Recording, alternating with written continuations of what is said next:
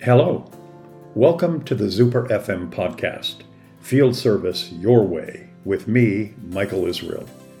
In this podcast series, we'll chat with field service experts and veterans to learn how they exploit technology solutions, along with a completed service work culture and philosophy, to advance their field service operations and enrich their customers' experiences. Now, let's gather some insights from today's guest. Hello and welcome to Zuper FM, Field Service Your Way, with your host, Michael Israel. How you doing, Michael? I'm doing pretty good today. How are you, Wendy? Oh, I'm doing good. Now, I hear we're going to be talking about the big thing, what everybody's talking about, AI. We're going to be talking about AI today. Is that right? Yeah, I thought everybody was talking about the movie Barbie. Oh. Well, that too. Okay. Yeah, we're going to talk about AI today and especially its impact on field service. Okay. And we have a guest today. Who do we have, Michael? We have Jeff Oskin, who is the founder and president of Jeff. Introduce your company, please. Yeah, Michael, pleasure. Thanks very much for the opportunity, the invite. Wendy, thank you for your hostess duties. I certainly appreciate it.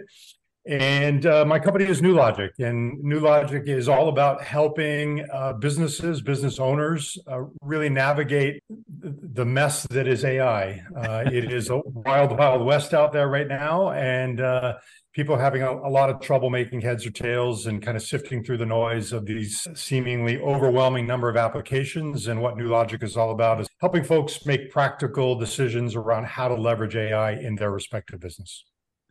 Jeff, it's great to have you. You and I have known each other for quite a while now, I think about 10 to 12 years, and we've worked together a few times. It's really nice to have you participate in this podcast. And I know you have a great deal of expertise in not only field service, but also artificial intelligence. Well, you do want to talk a little bit about what your company does and how you help your customers navigate the mess, as you call it, of AI.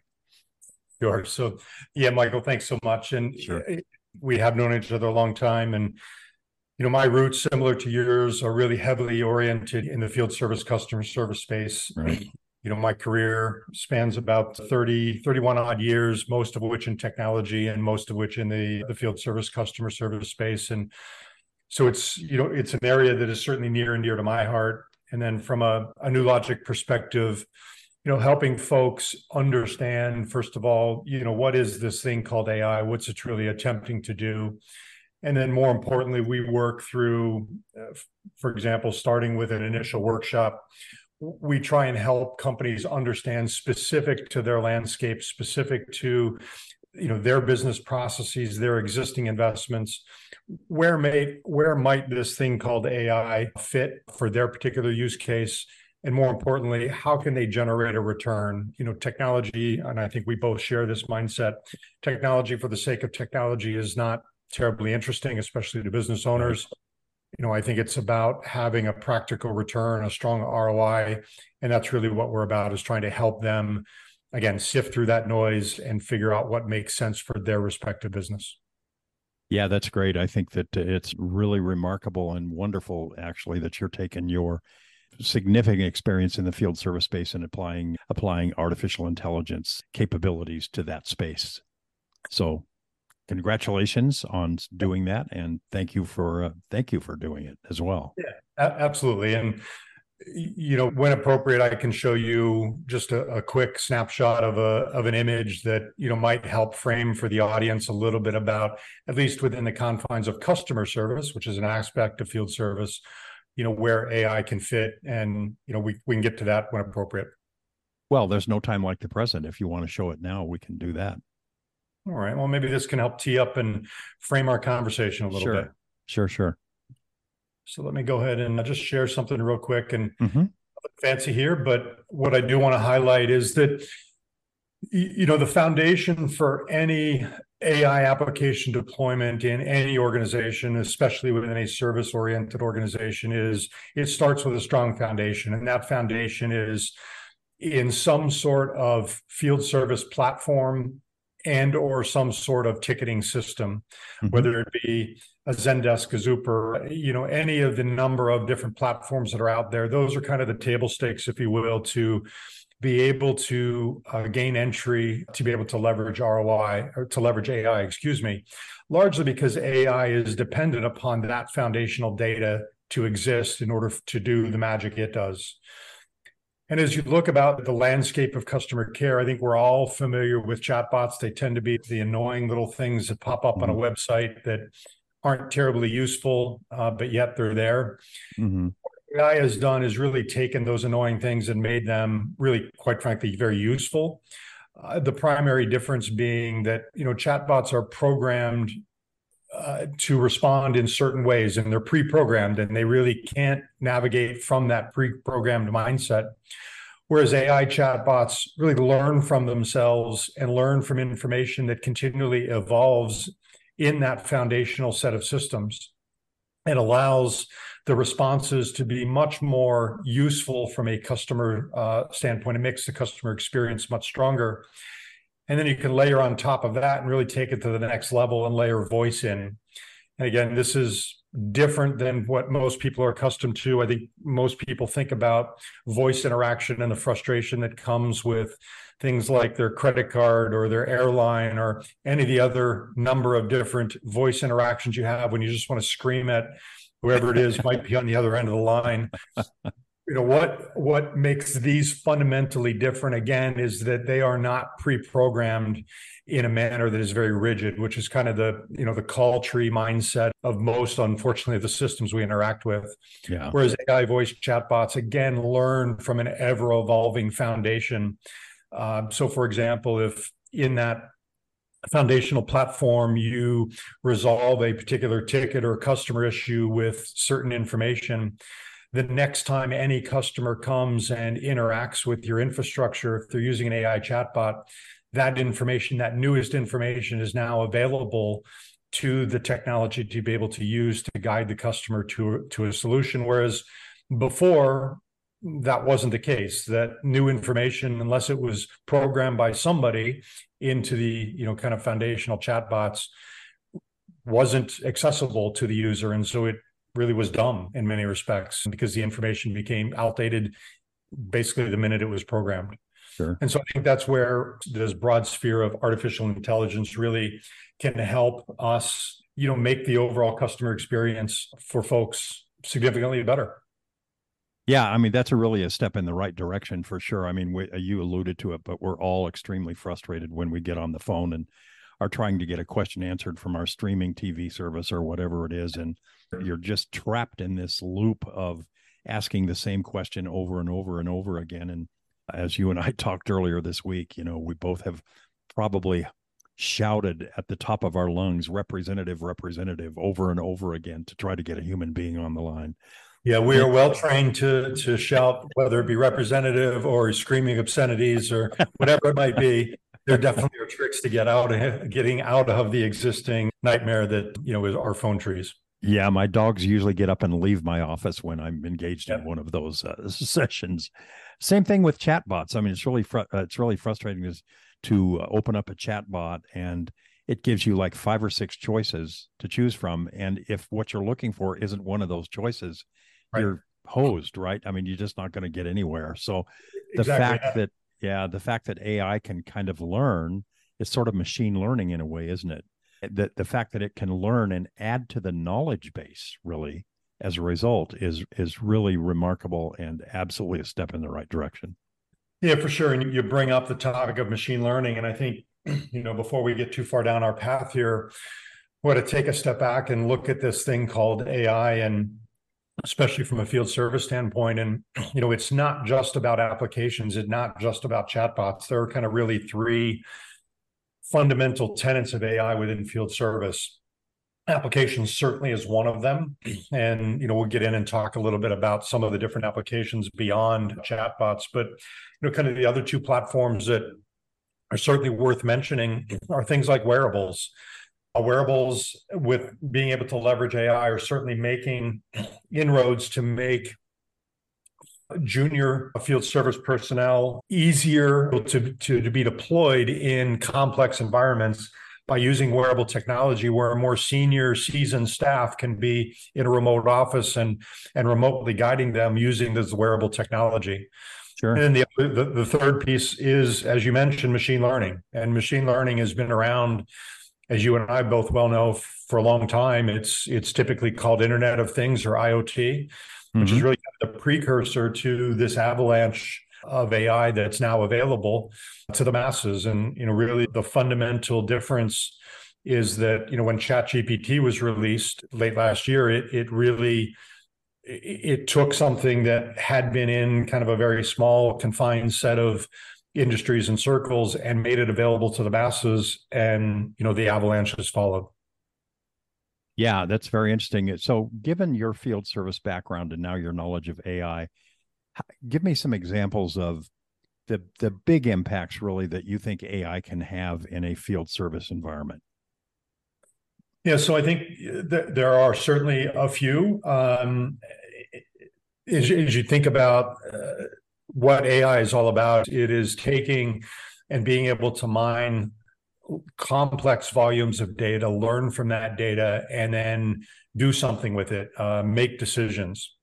Much the same way human beings interact and look for patterns in data and attempt to make decisions on them. But if you think about, from a field service standpoint, we talked about kind of the first customer experience or interaction and, AI chatbots or voice-based chatbots, that fundamentally, again, is using knowledge bases, ticketing systems, some combination thereof, manuals, et cetera, to be able to extract information and allow a user to query in a very unstructured way information that, previously somebody had to remember, somebody had to know about in order to produce it.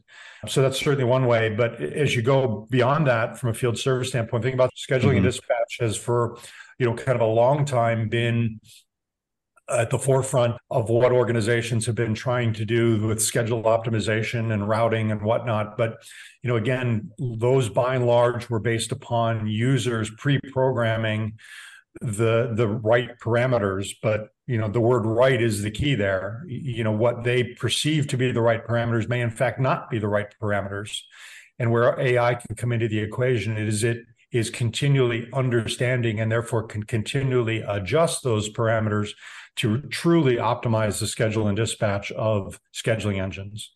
Wearables, we talk about wearables. Wearables provide access to information, both printed information. So think about manuals in PDF content, right? Being able to interact with a headset, glasses, that you can see a manual, you can query it with your voice and be able to, have no knowledge necessarily about the content of the manual, but be able to ask it a question and for the AI application sitting behind there to produce in that wearable glass the information that you're looking for while you're in front of a piece of equipment or at a customer site, again, with limited knowledge about how it exists. And if you think about, kind of the general field service landscape, it's by and large aging. The career of field service for the younger generation isn't as sexy, quote unquote, as it was perhaps for, folks like you and I, whenever we were earlier in our careers. And, as a result, a lot of the knowledge is contained in seasoned senior workers that necessarily want to live their life on the road. And if there's a way to tap into that knowledge through things like wearables and through things like AI to be able to extend that out to a more junior workforce, or to, have folks that have less experience but can tap into that knowledge, that makes the job from a service standpoint significantly easier. Yeah, there's a couple of points I want to make with regard to what you just said. One is that data is all important, right? I mean, in order for AI to do its job and make recommendations, it's got to have a foundation of data that it can access. 100%. And the more data, the better, and the more accurate the data is, the better as well. So that means that data has to be gathered in some fashion and stored in some fashion. And for field service, that means using a technology that allows the technician that's working on a product in the field to gather all the information about that product. What was the problem? What's the diagnostic steps that I went through? What parts did I use to correct the problem? What other repair steps did I use to correct the problem? And if all of that data is gathered and stored so that it can be accessible, not only by a human being, but by an AI application, for example, then the AI application can make recommendations on such things as, okay, does this particular product model number have an issue across the board with the model? Do we need to create an engineering change, a safety change, something like that? Can I compare the performance of technician A versus technicians B, C, and D to see who's being the most productive, not so you can fire them, but so that you can educate them better, so that everyone is equally talented. And the other point I wanted to make just quickly is you talked about the aging workforce and the tribal knowledge. And I think that's extraordinarily important, and the ability for that knowledge to be captured through the work that they perform so that it becomes accessible to the younger generation. And the younger generation that is entering this business or this ecosystem of field service, whether it's in the trades or high tech or whatever, the younger generation wants to be able to access and, pardon the expression, play with this technology. And Sure. So if you're offering that capability to a younger generation, then they're going to be more inclined to want to pursue a career in field service. So I just wanted to add those points to what you had said. No, you are 100% correct. Again, table stakes to, AI, regardless of application, but especially true in service. Table stakes is having a solid foundation of data. And that foundation of data needs to come in a strong service management infrastructure, technical service management infrastructure. Right. You've previously talked about and done a fantastic podcast on the concept of completed service work. That the data captured in that concept is exactly the type of data that is required for AI to be effective. And that's, again, I go back to the comment I made earlier in passing around, I'm not a fan for deploying technology for the sake of technology. I would never walk into an organization and recommend they deploy AI if they don't have a service management infrastructure, because all they're doing is feeling good about using AI, but it's really not going to deliver any business value or benefit for them. So that's kind of point one. Point two is you talk about the younger generation. The fact of the matter is that, AI and phones and electronics and media, that is the way that this generation has grown up, and they're very accustomed and in tune to it.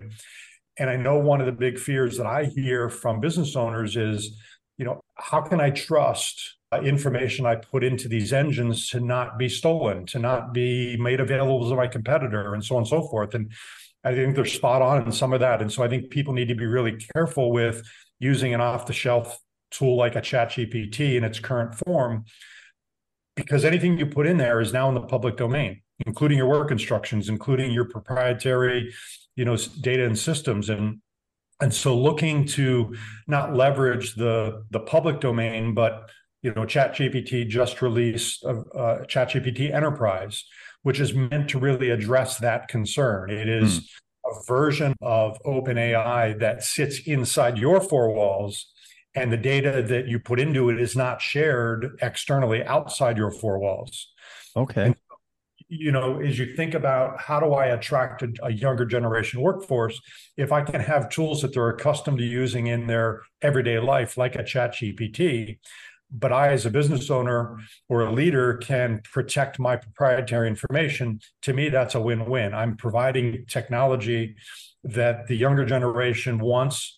It becomes attractive to come work here or work in my enterprise because I'm using it, and I'm doing it in a way that is not compromising the very things that make me successful, i.e. my proprietary processes, the data I'm gathering, whatever it is that, fed into one of these off-the-shelf tools is no longer in the private domain. It's public now.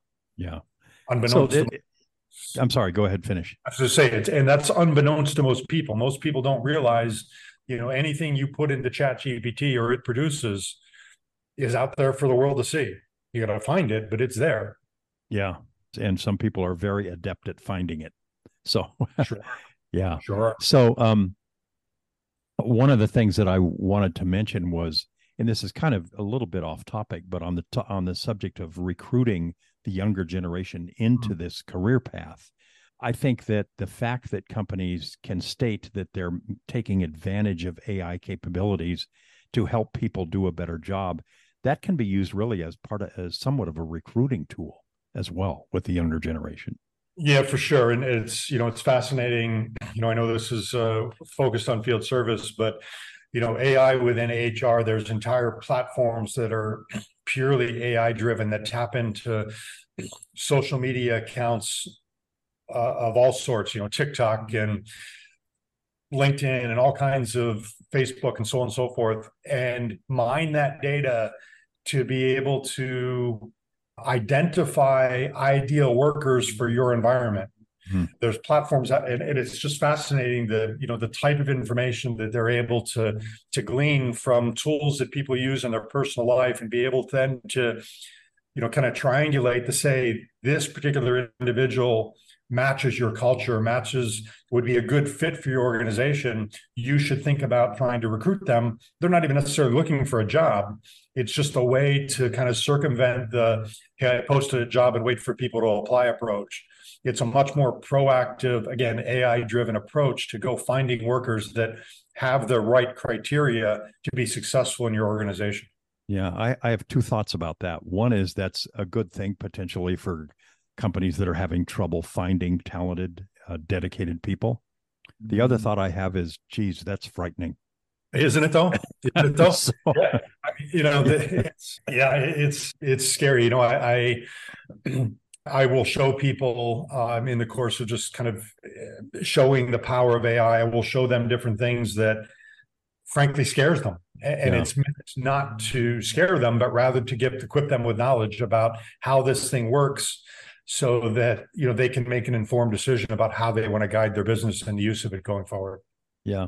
Let's kind of switch gears just a little bit, still in the AI realm, but what are your thoughts about how AI can help the business from a financial and performance perspective? We've talked about things like identifying technicians that need training. We've talked about machines or pieces of equipment that maybe need to have some kind of engineering change or something done to it to make it more reliable across the board.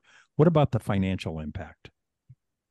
Oh, gosh. So I think there are any number of different ways to measure the positive financial impact that AI can bring. I mean, just think about just the speed of decision-making as one.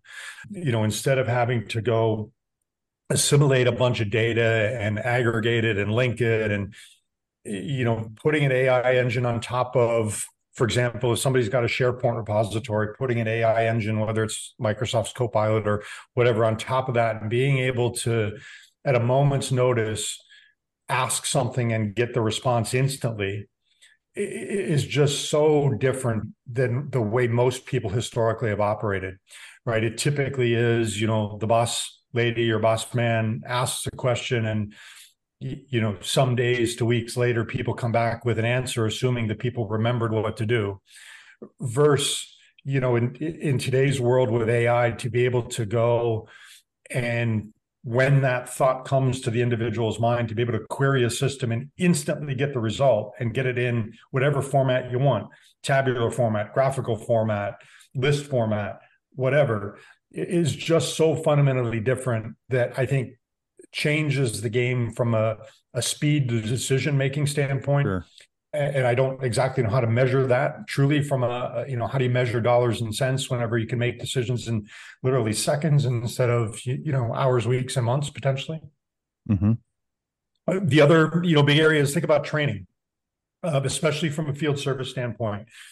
There are AI platforms out there that I literally can build an interactive training curriculum in minutes using tools that are out there. Whereas if you think about training the way it has historically been done, especially in service arenas, it's one of two things. Either an individual goes and attends a physical training class and sits, is unproductive for whatever period of time they're there. They're, Monday through Friday sitting in, an instructor-led class. And there's certainly some value to being in a room with other compatriots going through the training.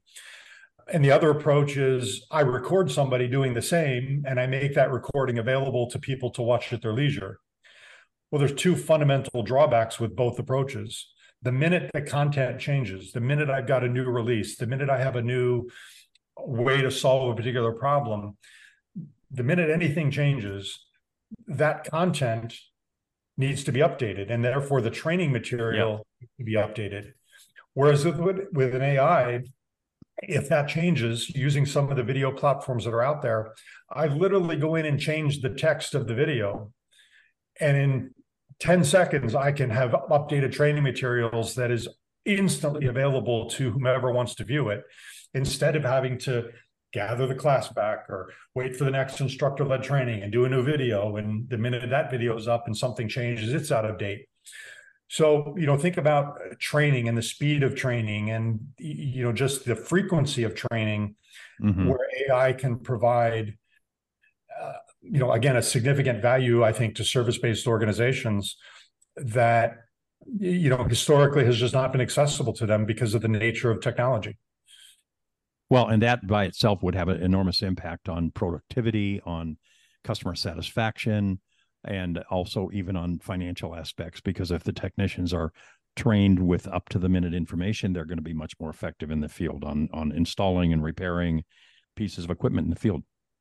One of the things that I've thought about with regard to AI and financial performance is the ability for somebody to do a query. Like in Zuper, we have announced something called Ziva, which is Zuper Information Virtual Assistant. And we can do a query. For example, I could say, can you compare the profit and loss in, say, Seattle for field service activities versus the profit and loss in, say, Dallas for field service activities on the same piece of equipment? Yep. Or can I compare customer A to customer B in terms of hours spent, working on a product and the cost involved in delivering the service and the revenue that results from delivering the service across two different customers that have the same piece of equipment? And why is one so much higher than the other? Sure. Maybe, you've, as long as the data is there, you've kind of always been able to do that analysis, but boy, was it painful, right? Right. Download the data. Research project. Yeah. Do all kinds of sorts and filters and pivot tables. And now with AI, you can virtually get that information almost instantly. Yeah, I do want to talk about, kind of one misnomer that I hear a lot out there. And it's, I think the media perpetuates it a bit, unfortunately. I think most people's fear of AI is job loss, and that, the way to benefit from AI is to replace people in whatever job function he or she may be doing. And I think that is a tremendous disservice to AI and to really where the true value lies. In my opinion, while I think there might be some cost savings potentially from eliminating some, kind of potentially lower level jobs, I think that is very, very minor in comparison to the opportunity in two different fronts. You mentioned one of them, which is productivity.